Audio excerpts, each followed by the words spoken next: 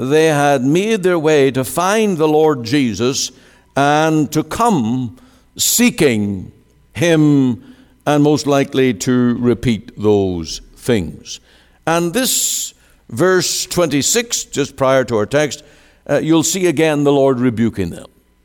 Verily, verily, I say unto you, ye seek me, not because ye saw the miracles, but because ye did eat of the loaves that were filled.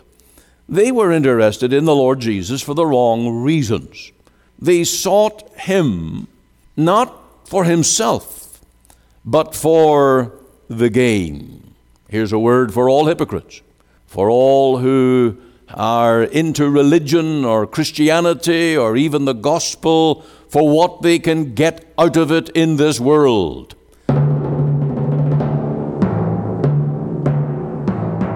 Welcome again to Let the Bible Speak. This is Ian Gollaher. I trust you'll stay with us right through to the end as we come to our little excerpt on righteousness exalteth a nation, on abortion. Science tells us very clearly that life takes place at conception. As soon as there is the fertilization of the egg by the male sperm, there is that union for life. That is the critical moment of conception and the commencement of life. There is no other point on the spectrum of human gestation where life can be formed. Yet, however, abortion takes place continually, irregardless to that scientific fact. The Bible also, of course, tells us that God sees that substance as it is forming in the womb. There is no point that it is not a human, that it is not the purpose of God to create that human person, male or female, and to deny life commencing at conception is contrary to both science and the Bible. And I trust you'll stay tuned with us as we look at that at the end of the program here today. The message we're looking at is on John 6:27, satisfaction in Christ. The Lord Jesus said, Labour not for the meat which perisheth, but for that meat which endureth unto eternal life, which the Son of Man shall give unto you, for him hath God the Father sealed. Oh, the satisfaction that is in the Lord Jesus. I wonder, are you a satisfied Christian?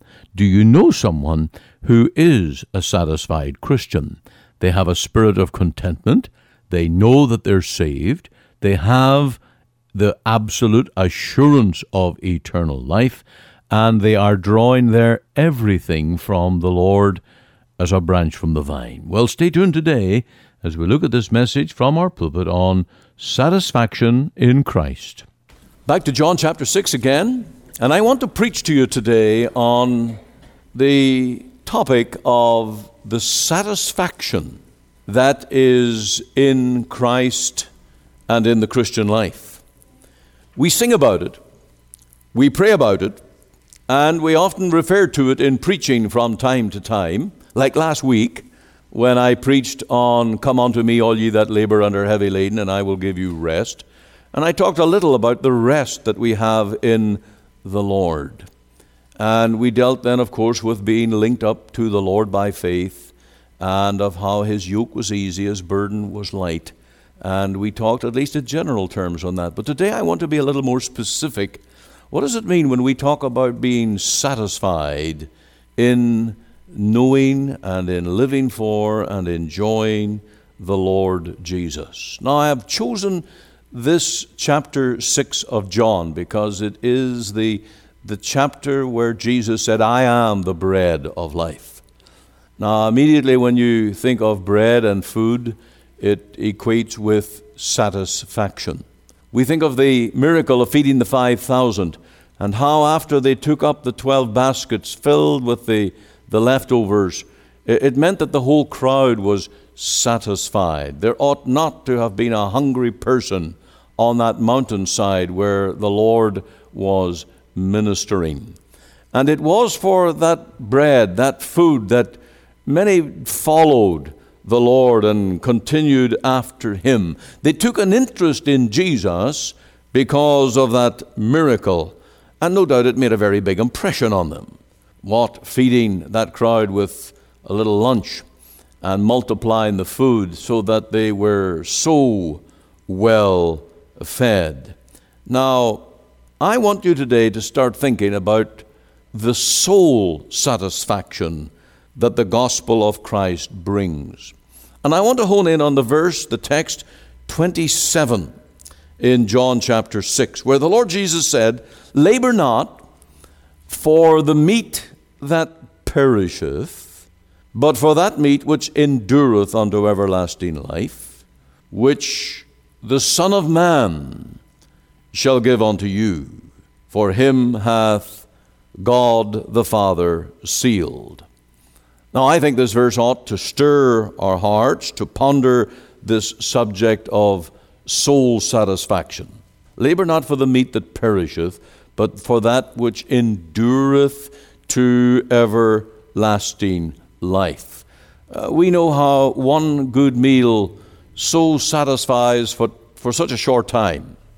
It's not long after supper time until those teenagers are looking at the cookie tin. It's not long after that big meal that we feel peckish again. And of course, these people who had eaten of the bread and the fish, they would need to be refed very quickly again. Even the next day, they would be looking perhaps for a repeat and to be fed in the same way. But in this text, the Lord Jesus dealt with what really was the wrong question, but it got onto the right topic, because the Lord rebuked them about seeking meat that only perishes. And it's that rebuke or the wrong focus that we want to begin with here today. We're told here, labor not for the meat that perish. I want you to see here the reason for this rebuke. And the Lord was speaking to many that had witnessed and enjoyed the food of the miracle, and over land and sea and with great effort, they had made their way to find the Lord Jesus and to come seeking him, and most likely to repeat those things. And this verse 26, just prior to our text, you'll see again the Lord rebuking them.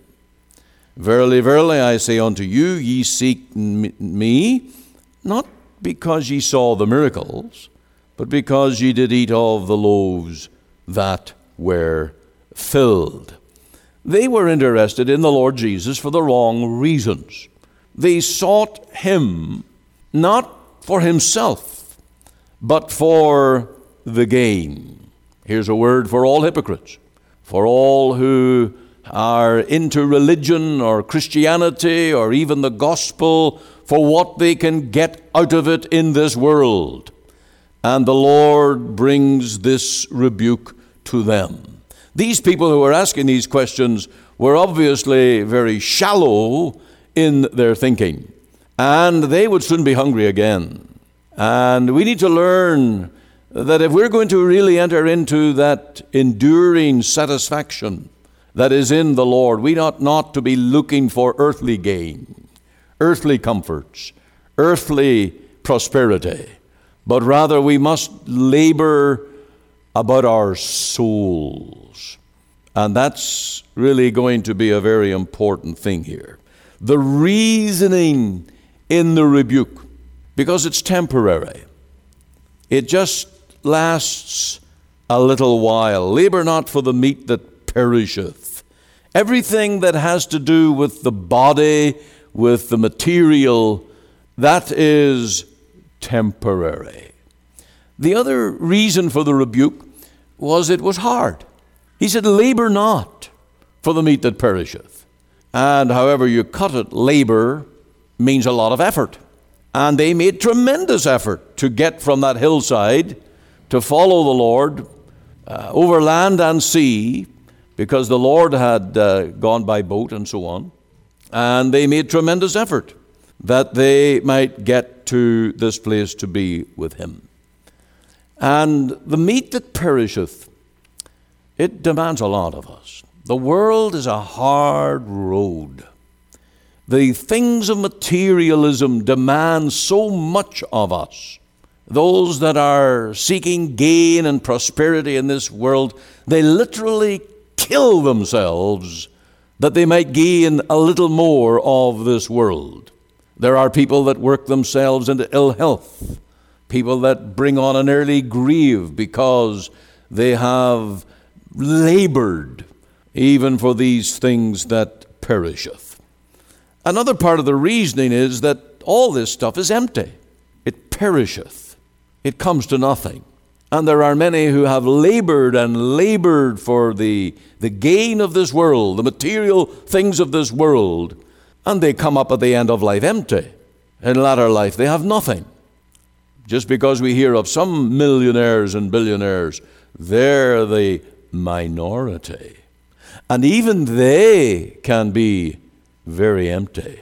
It's very lonely and shallow, because they have given their total lives, their total energy and effort to the meat that perisheth, while neglecting their own souls. Job got it right. Naked came I out of my mother's womb, and naked shall I return thither. We are going to take nothing of this world beyond the grave. There are no pockets in shrouds.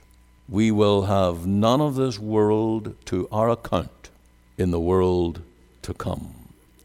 And death, of course, is the great leveler. Whether you're a pauper or a king, whether you are a low-class citizen, or whether you are an achiever in the political rulers of the world, death levels us all. At best, we end up with a real estate of 6x3, and it's over in this world. And then as the rich man learned, Luke 16, the rich man, the man that fared sumptuously all of his days, the man who was clothed with honor and dignity and looked upon as the achiever of this world, he died, opening his eyes in torments. Jesus warns, labor not for the meat that perisheth. And as I look at this text, and I want to really dig into this text more and more here, I cannot pass over the rebuke, the warning, which the Lord gives to all of us. And those verses I read earlier in the service, be not anxious about the morrow.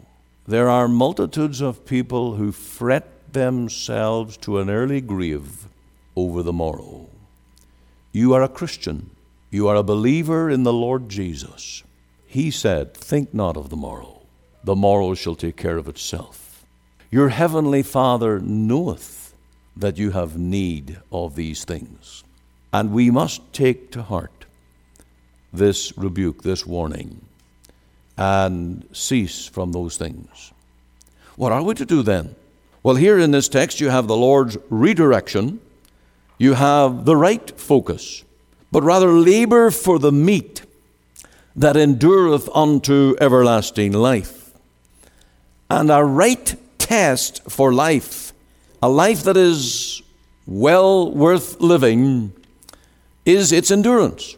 The meat which endureth unto everlasting life. On Wednesday evening at our prayer meeting, I spoke a little about the Christian and time. And we talked about a life well spent, and learned that a life well spent is made up of days that are well spent. And days that are well spent are made up of hours that are well spent. You can't talk about a life well spent unless you look at the actual day. And you can't talk about the day unless you ask, what am I doing with my time? And of course, the big question is, with what I'm doing, will it abide? Will it endure? And you could be the busiest and seemingly most productive person around, but if it's perishable, won't abide, then it's all for naught. The crazes and the vices of this world we know will not endure. The money of this world will pass away. And of course we know that this world will burn up. No matter what we build in this world will perish. So the right life, laboring for the meat that endureth, it's worth living with earnestness. Did you notice something in this text?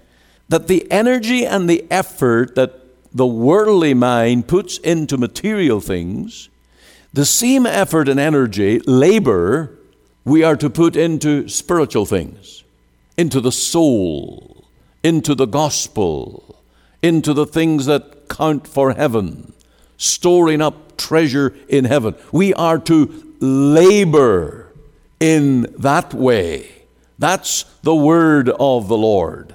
And we are to give ourselves. We are to be adamant and busy and energetic and determined that we are going to get the spiritual riches that are truly found in the Savior.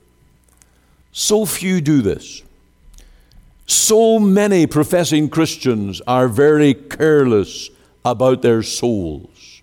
If they ran their business the way they run their soul, they would be bankrupt in a short time. The lack of discipline, the lack of zeal, the lack of setting a goal and say, I must strive to do that which will better my soul and make me a good disciple of Christ. It's as if it doesn't matter. And yet the Lord is saying these are the things that do matter and will endure and are eternal and they will count in heaven. And so this is a redirection for us. Now the right and the only person who can satisfy the soul is described for us right here in this text. We're told, but for the meat that endureth unto everlasting life, which the Son of Man will give you. There's only one person who can feed your soul. Only one who can satisfy your soul. He is described here as the true bread that came down from heaven. And he said categorically, I am the bread of life. And he is the one who brings satisfaction to the soul. Now, if you look at the text, I want you to look at the last word in verse 27. The very last word. The Son of Man shall give unto you, for him hath God the Father sealed. That word sealed is same as stamped. He is the one that God has approved, appointed. Every blessing, every benefit, every spiritual gain for the soul is now approved and received through the grace of the Lord Jesus. There's no other way. And it is through the person, the work, the ministry of the Lord Jesus Christ that you receive food for your soul or satisfaction for your soul. Now, I looked at this and I wondered, how am I going to preach this? How can I bring myself and bring others to grasp and take a hold upon the way in which the Lord Jesus feeds, nourishes, and satisfies the heart of the believer?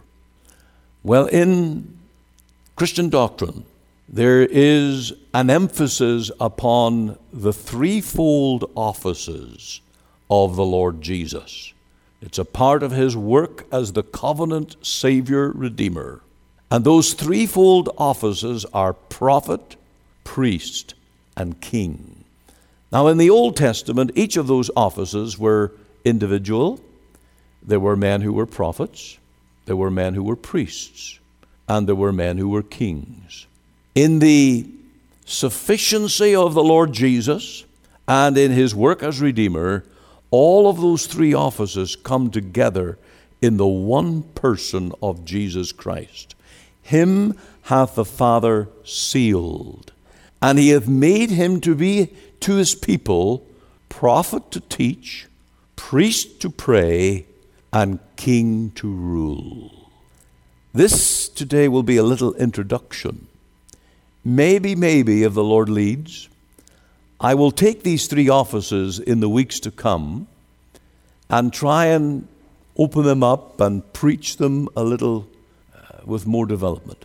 But I at least want to endeavor to introduce you to what the Lord Jesus is doing for your soul. You see, as the Savior who has given the work of redeeming your soul, He is active. He is actively working as your prophet, priest, and king.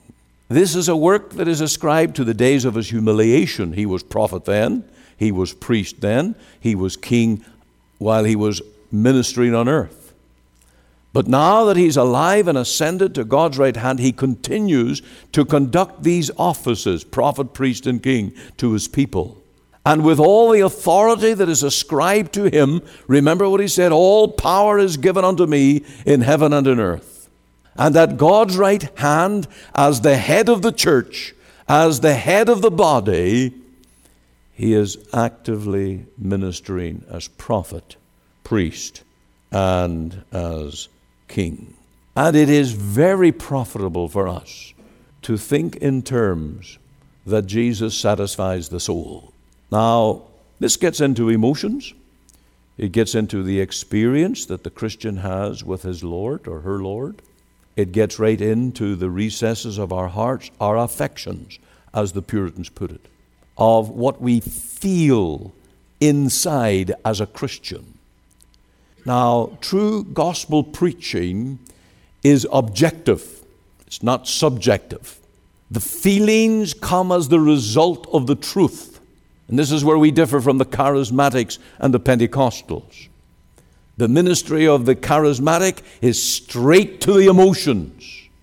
The gospel is the ministry of preaching Christ in His fullness, in His work, His ministry, what He does for us, and leading the believer into a comprehension and a personal enjoyment of that faithful ministry of the Savior within the soul.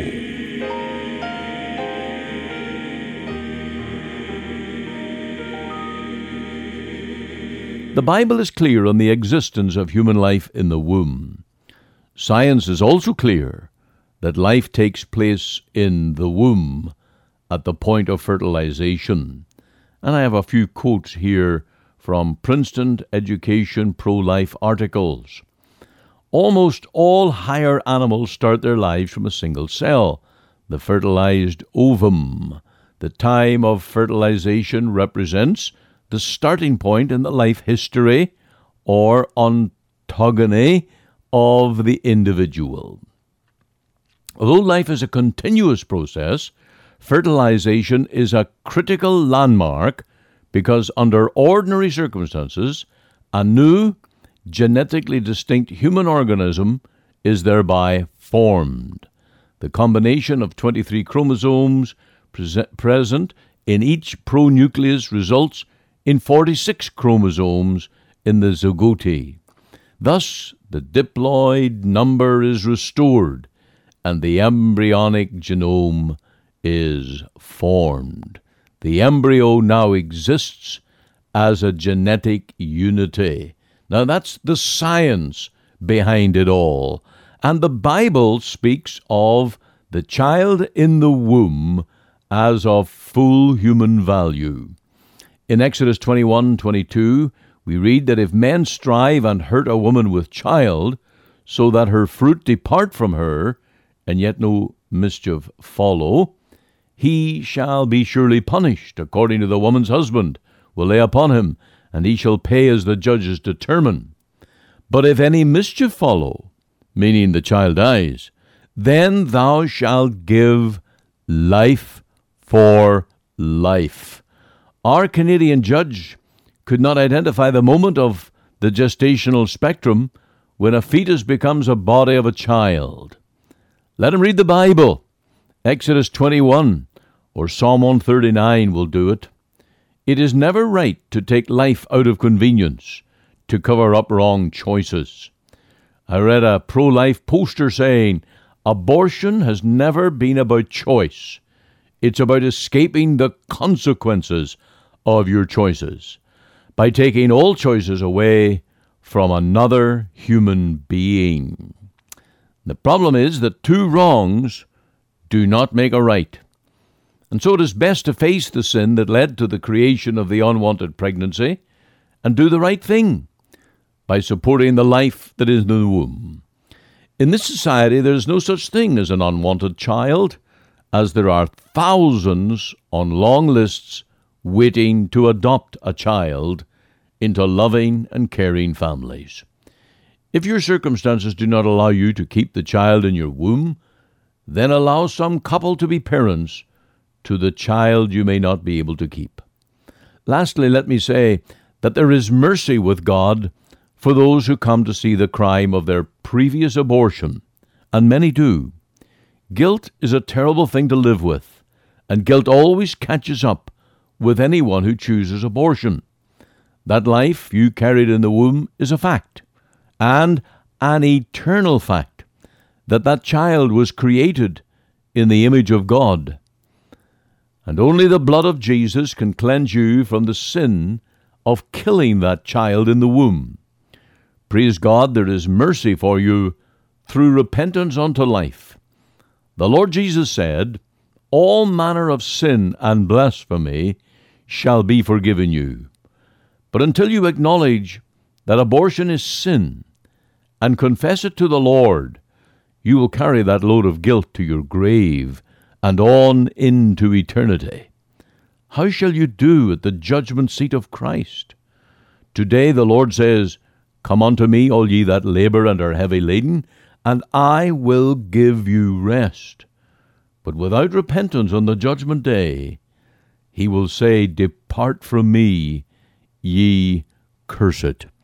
I trust that you will choose life, not only for your infant in the womb, but life for your soul, by turning to Christ as your Savior, who can save you from all sin. You are listening to Let the Bible Speak, the radio broadcast of the Free Presbyterian Church in Canada. This is Pastor Ian Gollaher. If you missed part of today's program or would like to hear it again, you can find it archived by program date on our website. Just go to www.ltbs.ca, CA for Canada. There you can read my blog, find my Bible study notes, audio and video sermons, as well as helpful articles. Or you can go to our podcast on iTunes. We're on the air Sundays at 9:30 a.m. for our full church broadcast, and Monday to Friday, 5 a.m. and 5 p.m. on this station to bring you the gospel from our Free Presbyterian Church here in Cloverdale. We also invite you to our church services on Sundays, 10:30 and 6 p.m. Through our website, you can listen and view to our online services at 10:30 and 6 p.m. Make it your Sunday worship. Click on the Live Now button on the home page of our website. Or if you would like to talk with me one-on-one as a pastor, please give me a call. The phone number is 604-897-2040. The mailing address is 18790 58th Avenue, Surrey, BC, V3S1M6. We're located just 2 blocks north of number 10 Highway on 188th Street. Our website again is ltbs.ca. You can join us Monday to Friday, 5 a.m., 5 p.m. here on the station as we let the Bible speak.